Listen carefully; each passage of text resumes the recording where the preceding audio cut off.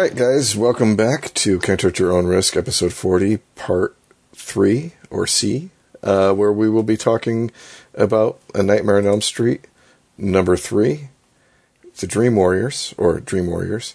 Kent's going to take the lead on this one in our Nightmare on Elm Street franchise discussion. So, Kent, take us away.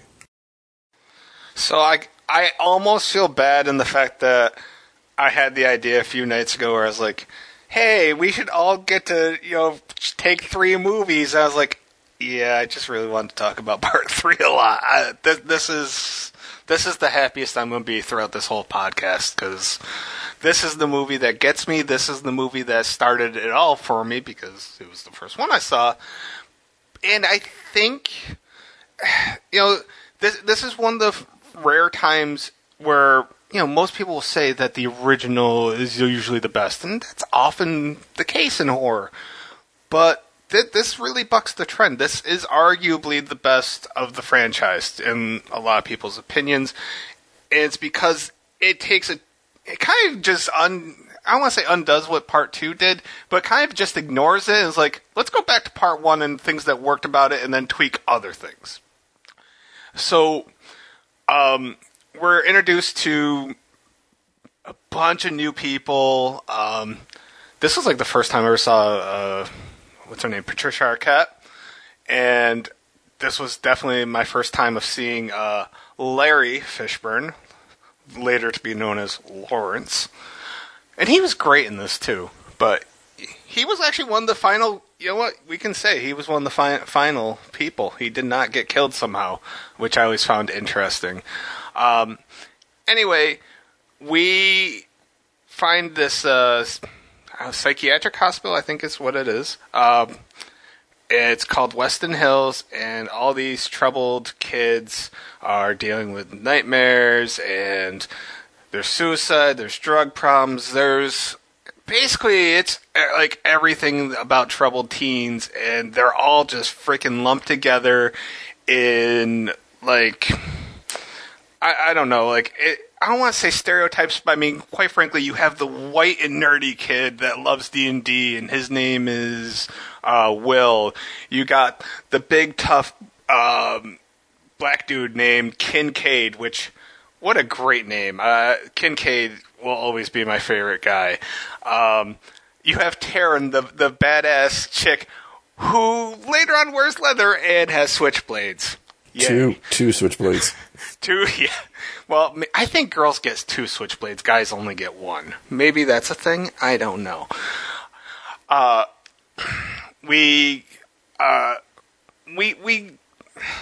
think they established some stuff that, I think some of the stuff established in part 3, they work off of throughout the rest of the franchise.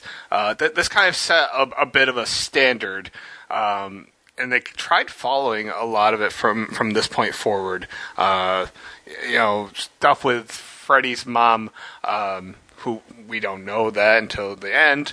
Up to that point, we know her as Sister Mary Helena, which is weird because my mom's name is Mary and my grandmother's name was Helena, so that's pretty fucking weird to me. I think I'm missing Joey. Joey's the mute guy. He don't talk. We got Philip. He just likes to make puppets, which is a really weird personality trait. I don't even know if that's a personality trait, but it made for, something very iconic later. And of course we get Kristen, who's the star, and I don't know if she really should have been the star. She's actually one of the weakest of the stars, which is weird considering how strong the movie is, but that's because all the side characters are so strong, I think. And we bring back Nancy, who is no longer crazy. She's now like this undergrad fucking genius in dreams. So I don't know if the narrative... I don't know, would you guys say that they just said fuck whatever part 2 said? Or do you think, like, she went crazy and then got a degree in dream whatever? How do you think that played out? I think probably she never went crazy, and that was just a rumor that they came up with in part 2. Like, you hear other rumors going around, about shit going on in this series, between the different iterations. I mean, considering the fact that they forgot that, like, Freddy Krueger existed, or that, he killed 20 or 28 or whatever the number was, kids back in the day, and, now there's, I'm sure, like, at the high school, there's, like, pictures that they had to take down, because he was in the janitor background or whatever, or the kids are, how do you fucking make all that shit disappear? So I think it's less like a retcon and more like, oh no, she never was crazy. That was just, fucking a rumor that the kids perceived to be crazy because she yes, there you go. was telling the truth the entire time. But there's a lot of things hard to explain. Sure. Now, before I get going any further, I think I've brought this up in the past, but I want to bring it to attention to anybody listening now. If you ever look at the cover or the movie poster for Nightmare on Elm Street 3, you'll see Freddy in the top half, his head, and then he has 5 blades, not 4, because the artist knew exactly what they weren't doing. If you look closely, you'll notice that the artwork makes no damn sense, because I don't know if the guy on the left definitely should be Kincaid. I'm not sure if he's a black guy or a white guy, per the movie poster. The girl in the middle should be Kristen, except she has darker hair. I don't even know if she ever wears anything like that. Joey has a spiked mace and blonde hair. And Taryn has white silver hair and her switchblades. And she never once wears that outfit. That's how you do a fucking movie cover. Am I right? Not remotely indicative? Yeah, pretty much. Well, they probably had the poster first, They were, like, rushing to put all these out. Yeah, like, nobody ever, like, stopped to be like... They probably, like, read, like, the character description, like, okay, we got this. And then, all of a sudden, like, they finally saw the movie, like, oh, we did everything wrong. But... whatever. I have this. I'm looking at this poster. I have it framed in my living room. It's the only movie poster I currently own, and I'm proud of this. This was the first one that brought on any kind of like celebrities. It had Zsa Zsa Gabor getting interviewed by what was his name, Dick Cavett, right? Yep. Yeah. I don't know. It's just like there's a cool mishmash of like some established people, and then Patricia Arquette went on to do some cool stuff. Lawrence Fishburne obviously went on to do some cool shit. John Saxon, he has a small enough appearance. He's at the Little Nemo's bar. I enjoy that name for the bar. We get Kristen's mother. And she comes back in part 4. I'm so happy they brought her back for part 4, by the way, because she was great as the, I don't know, impatient mom, always going, andale, andale. She was fantastic. I would say, I don't know, correct me if I'm wrong. This movie stands out for a lot of reasons, but the creative dream sequences, the aura of the dreams where, if somebody's not getting killed, the aura was very creepy and like very artistic and great. But like the death sequences were all very quite creative and elaborate. I think that helps this movie stand out above the rest, or very high up on the list if it's not your number one. Would you agree with that? Go ahead, Kevin. Oh, this was my favorite movie as a kid of the series, and it is my favorite movie now of the series. I've always thought fondly, and I mean, I didn't know who Patricia Arquette was when I saw this when I was like, I don't know, 11 or 12 when we rented it. But, shortly thereafter, she was in True Romance, which is my favorite movie of all time. So when I went back, probably in like when I was 17 or 18 and I rewatched it, I was like, oh my God, like Patricia Arquette's in this, and Lawrence Fishburne. And, Yeah. So, and I love Patricia Arquette, Academy Award winner, which is pretty impressive. This is my favorite in the series. I knew it was going to be one of the ones I liked best going back. There was shit I didn't remember about it, though, that had been a long time. I way expected more from Patricia Arquette because, like Kevin said, Academy Award winner. Like, look at her performance in Stigmata, and then look at her performance in this, and you can see somebody who just, like, either she hadn't had acting classes or whatever the director was giving her was not what she fucking needed. Chuck Russell isn't a bad director, but you're right. It seems like she was just wandering through this kind of directionless. However, what I would like to point out is, like you guys have said, Lawrence Fishburne was really good in it. And again, his character went against tropes. But what I hadn't remembered, and I have to bring up, is I think Neil Gordon is probably one of the best examples of a character, like, in an 80s horror movie, going against all of the tropes that you would have fucking expected for him to be. He believes, what people are trying to tell him. He goes along with it. When she asks him for the Hypnocil, he gets it for her, even though he doesn't agree with her at the time. He tries to help the kid. I had completely forgotten that he even existed as a character in the movie, and I was like, holy shit, this guy fucking works. Like, he's a well-written character, along with being the interesting side characters, like you were talking about with Joey and Philip and Kincaid and Taryn and Will, being interesting for the dream scene. I was like, shit, like, if more doctors were written like this, there would probably be a lot less tropes in horror movies in regards to, like, the believability of shit. Witness, like, Dr. Sims in this.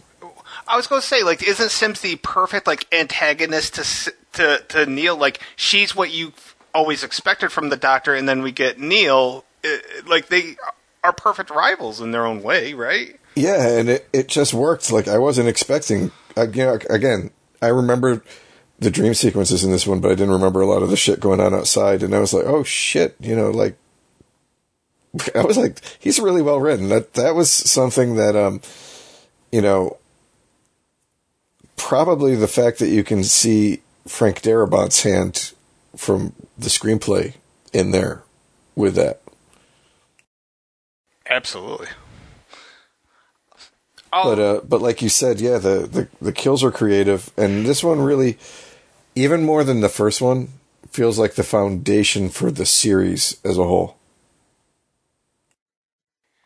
Oh yeah, I think that 4, 5, and even 6 used more from this than they did from the original. That's how it feels to me. I was wondering, so, like, the kids all get dream powers, but, like, were the dream powers only limited to kids? Like, because Nancy didn't have a dream power. I found that kind of strange. She doesn't have a dream power, right? No, she didn't. And, I mean, the other thing I found strange was that, like, I finished watching this and went right into 4, and, like, 15 minutes later, the kids who had dream powers no longer had dream powers. Well, in all fairness, Kristen's dream power, which does not get insulted nearly enough, and although it's my favorite, this needs to be said. Out of all dream powers, she chose that she can do a fucking cartwheel. Her dream power. Like, everybody else chose, like, cool shit. Like, Kincaid is super strong and bends chairs. Will, straight up, is a fucking wizard. I mean, granted, it doesn't hold up against Freddy, but in theory, that's a good fucking dream power. Well, what was Taryn's? I mean, she got switchblades, and then she never stabbed him. She got a mohawk, she was beautiful and bad, and she got weird blinking holes on her arms. Once again, I still think that's better than Kristen's. I think Kristen's was supposed to be less that she can just do a cartwheel and more that she can do martial arts, because she does kick him once or twice. Oh, Patricia Arquette's character? Yeah. Oh, well, her power... Her dream power just been that she brings people into Yeah, dreams? that she connects all of them together. That was her dream power. But yeah, that was a super cheesy 80s thing. But it's more impressive than all of them because she can connect everyone through her dreams. So it's very, I don't know, that was something that she was able to do since she was little, like a weird, telepathy thing. I'm not going to lie, too. She was fucking those guys up when they were trying to sedate her, too. So, I mean, that was impressive. Yeah. That was more impressive than anything she did against Freddy. I noted, I'm like, the guy restraining Kristen did a horrible job. That is one of my notes I am looking at right now. Like, just an absolute... The guy had to weigh twice as much as her and just was... she wasn't having it. And also, one of the grossest things, in a movie full of gore and stuff, but come on, the coffee grounds and Diet Coke, does that not, like, turn your stomach every time you see it? Didn't think about it. Honestly. I just think it sounds... I'm not a coffee fan either, so maybe it sounds grosser to me than it would to a coffee drinker. I don't know. It just seems like a really bad combination. No, it's gross. So, alright. I'd be remiss without saying that Dokken, Rockin' Like Dokken, fucking did the soundtrack, and one of the greatest soundtrack songs of all times with their song Dream Warriors. But they also did another song called Into the Fire, which was the opening song when Kristen was... I don't know, is that paper mache what she was doing when she was building the house? I don't know what the fuck that was paper mache. Okay, I've just never done it, so I wasn't sure what the hell that was. Okay. So Dokken did the soundtrack, and it was a great soundtrack. It's either number one or number two, depending on if you like quality or quantity. Now, I know I brought this up, but later on we're going to find out that Freddy supposedly has a weakness to seeing his own reflection, yet towards the end, Freddy's in like 12 different fucking mirrors in a hallway looking at each other. Would that not count as Freddy looking at his own reflection, or am I overthinking this? No, I would say it counts. Another thing. How, practically, how do they ever possibly explain Jennifer's death?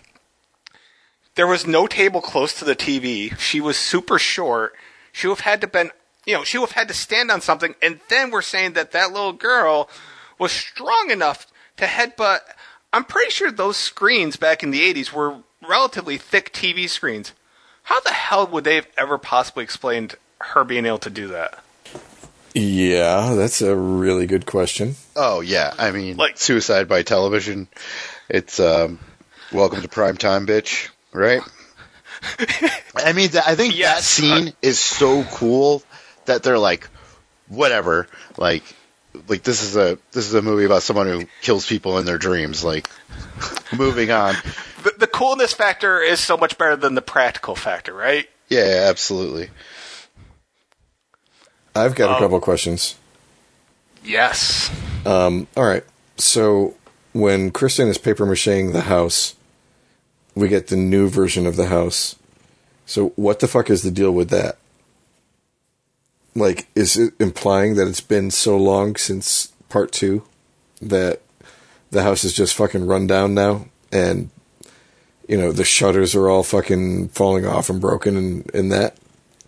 Yeah, I think so. Wouldn't that house... Okay, so we see the neighborhood at various points in time throughout the franchise. It's a pretty nice neighborhood. Yeah. And yet you have this really rundown place that has this horrible history. At some point, wouldn't that house have just been just tore down and... Yeah, there's no way in that neighborhood they would have let that house go and ruin everybody's fucking property values instead of just fucking bulldozing it. Well, I just think it was like a story purpose of like, okay, so this one is not about the house. That house is destroyed. This is like, and then they creatively like get everyone in a... They introduce all the characters in this hospital so you can do it like in one scene. Where like boom, boom, boom. These are these characters. These are their different personalities. There's like 5 of them, right? And then reintroduce Heather Langenkamp at the same time. Like I mean, I think they were just, they got a lot to fit in 90 minutes. So I have a question too. All right. And my other question. Oh, okay. Go ahead, Kim. Okay. So my question is, there's seems like they pick and choose what affects reality and what doesn't. Like the scene where it's Philip, where Freddy did that really cool marionette character, and he cuts out his tendons and pulls his things, uses them as a marionette. But when his roommate wakes up, he's got no marks on his arms at all. Because then it wouldn't work. You'd be like, oh, he's bleeding. This is an emergency, rather than him just walking out. And then also he can walk through, locked doors, like security doors in a mental, institution. That's a thing that happens in a lot, is people being able to walk through things in the quote-unquote real world. And I meant to ask that because it happened in the part 2 as well. But, yeah, that was something I was legitimately wondering. And then in the beginning, Kirsten's got her wrist slit, and she's got the razor blade. But, her wrist is slit, and it was supposed to be, Freddy Krueger that did that. But, then when it's Philip, it's yeah, so I don't know. That was another... Not trying to nitpick, but that's something I noticed. But in the first movie, there's a giant hole in the bed and blood all over the place for Glenn's death. But no cuts on the arms or tendons or anything ripped out. Okay. Yeah, I don't have an answer to that. All right. So my question is, we've already established in the first 2 movies that Freddy can't come into the real world unless he's either possessed somebody or somebody pulls him out. So how the fuck does his body jump out of the grave to fucking kill John Saxon in the fucking graveyard while he's interacting with other people in their dreams at the exact same fucking time? I would even argue that Freddy might be able to jump in the real world in that house. I would even go that far, but obviously your question isn't even in the house. So, yeah, no. And how dated did that scene look? That's... Dude, really that was that doesn't even hold up to the Ray Harryhausen Sinbad fucking skeleton from 1970s. Is it the next movie where they do the whole the deaths give him power, or was that 3? So it's not even in this movie, because that's where I would argue that. Well, because then it's not even in this one. They gained power. Yeah, but if it's not even in this one, I'm just trying to make trying to do more work than the Frank Darabont and Chuck Russell did on this screenplay. It's a good question. Freddy's oh wait, I can sense my real world bones are getting dug up and fucked with. Well, and it obviously didn't work because we got 3 more movies right immediately after this. So, why would he even bother fucking killing them if they're gonna? He's just I'm just gonna come back next time. Sorry, yeah. Go have fun. That's because he's a burnt-faced pussy, according to Kincaid. Yeah, that's true. That's very true. Yeah, so I just want to throw out so every movie I tried doing some one-liners. Not all movies had great one-liners, but Kincaid is a fucking master. Aside from the, welcome to primetime, bitch. We have in group session, Nancy asks Sims, and where are they in regards to the dreams, or and what are they? And Sims says the byproducts of guilt, psychological scars stemming from moral conflicts and overt sexuality. And Kincaid responds, "Great, now it's my dick that's trying to kill me." Yeah, that was a good one. That's great. And then when Philip is first getting doing the sleepwalking, Kincaid's like, "Philip, wake up, have a nice stroll, asshole." He just, and then there's one more good one. Sims, I'm not listening to this. How much longer are you going to go on blaming your dreams for your own weaknesses? And Kincaid responds, lady, how much longer are you going to keep blowing smoke up our ass? He was a fucking gem. So, love him. I have a question regarding Hypnosil. seems to be implied that Hypnosil is allowing Nancy to not have to deal with Freddy Krueger at all. Like, is that her solution? Was Hypnosil the thing that was keeping Freddy Krueger away from her?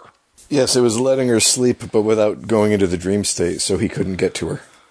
So, in theory, shouldn't that have just worked for everybody? They were trying to get the prescription for it, right? That was like what the doctor was signing for, and the nurse didn't want it. So that yeah, and then Sims shot that down when she found them in the group session. It seems.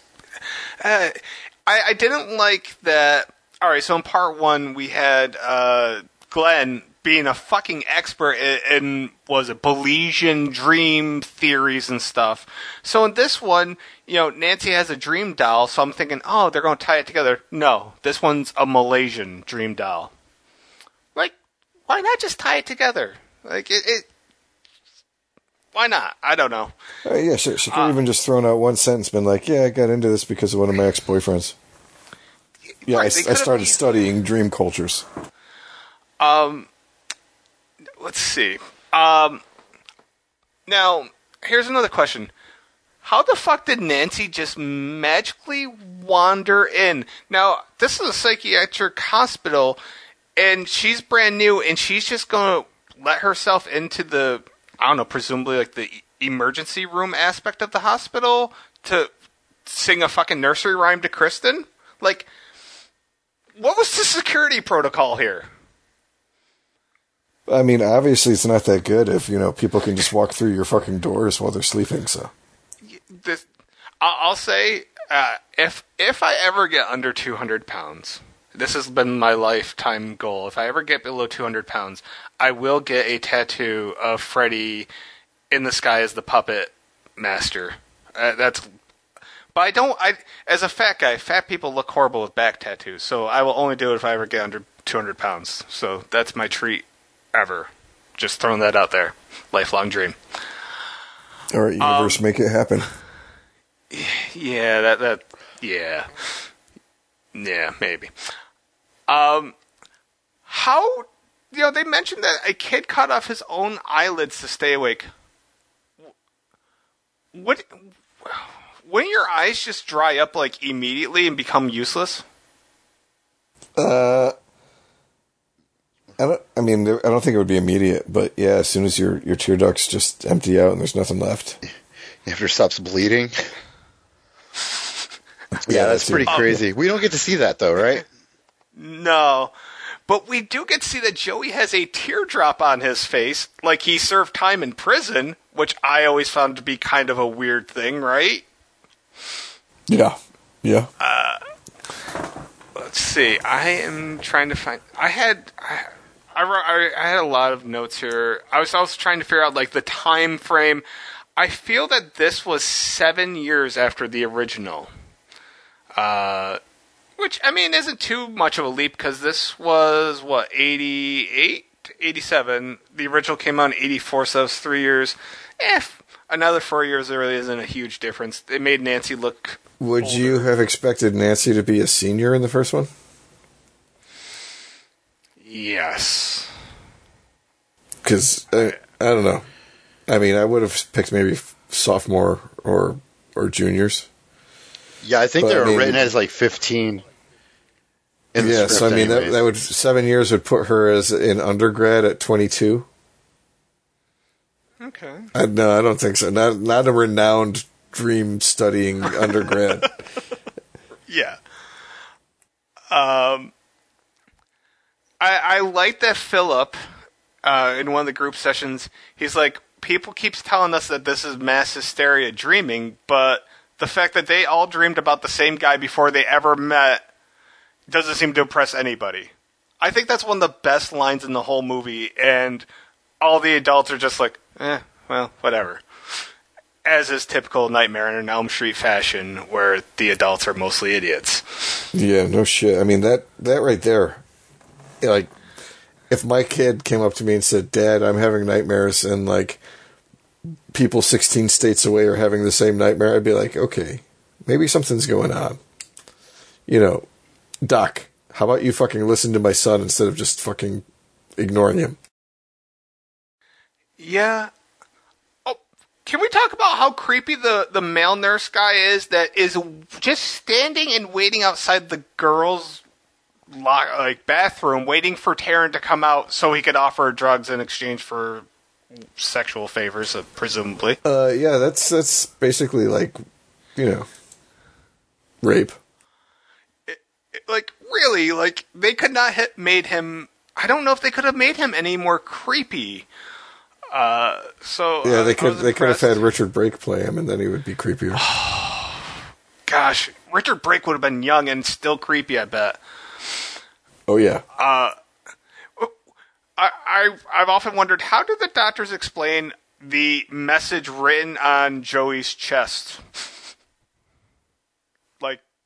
I can't even remember what, whatever Freddy wrote on his chest and carved it.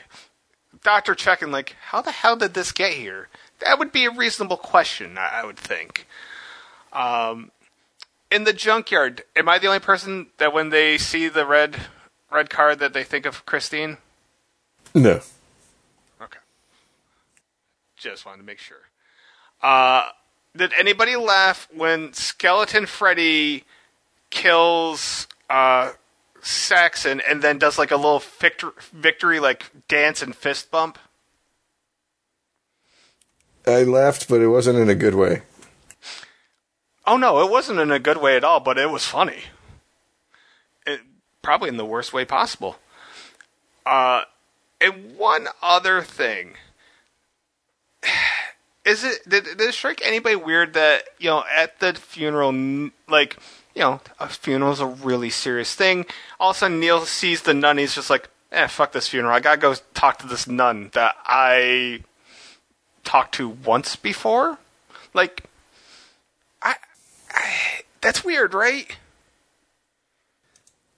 What's weirder? I mean, a guy who can come into your dreams and kill you there, and wanting to talk to a nun that you've only met once or twice before, who only shows up when people are dead, or the fact that there's an entire wing in the hospital that's fucking overgrown and underused, and nobody's been in there, and 100 dudes raped a single chick in there over the course of several days, and they never bothered to burn it down or renovate it, or even just give it a good lock for the fucking. Now, all right. In part 6, there is they're outside the bell tower rings. Is that the same bell tower is that the same tower that Amanda Kruger goes up? Or if it is, it's not located in the same location, so I don't know. Yeah, I was looking at the architecture. I was like, it looks like the same one, but everything else around it doesn't quite look right. But by the same token, Weston Hills in part, I don't know, 4, I think it was 5 maybe, just didn't look the same either. So, I don't know. I just found it kind of interesting, but yeah, overall, so we all agree that this was our favorite Nightmare movie. Yes. Right? Good. I'm happy to hear that. All right. Does anybody have anything else, or are we moving on? I guess we'll be moving on to Nightmare on Elm Street Part 4, The Dream Master, when we come back.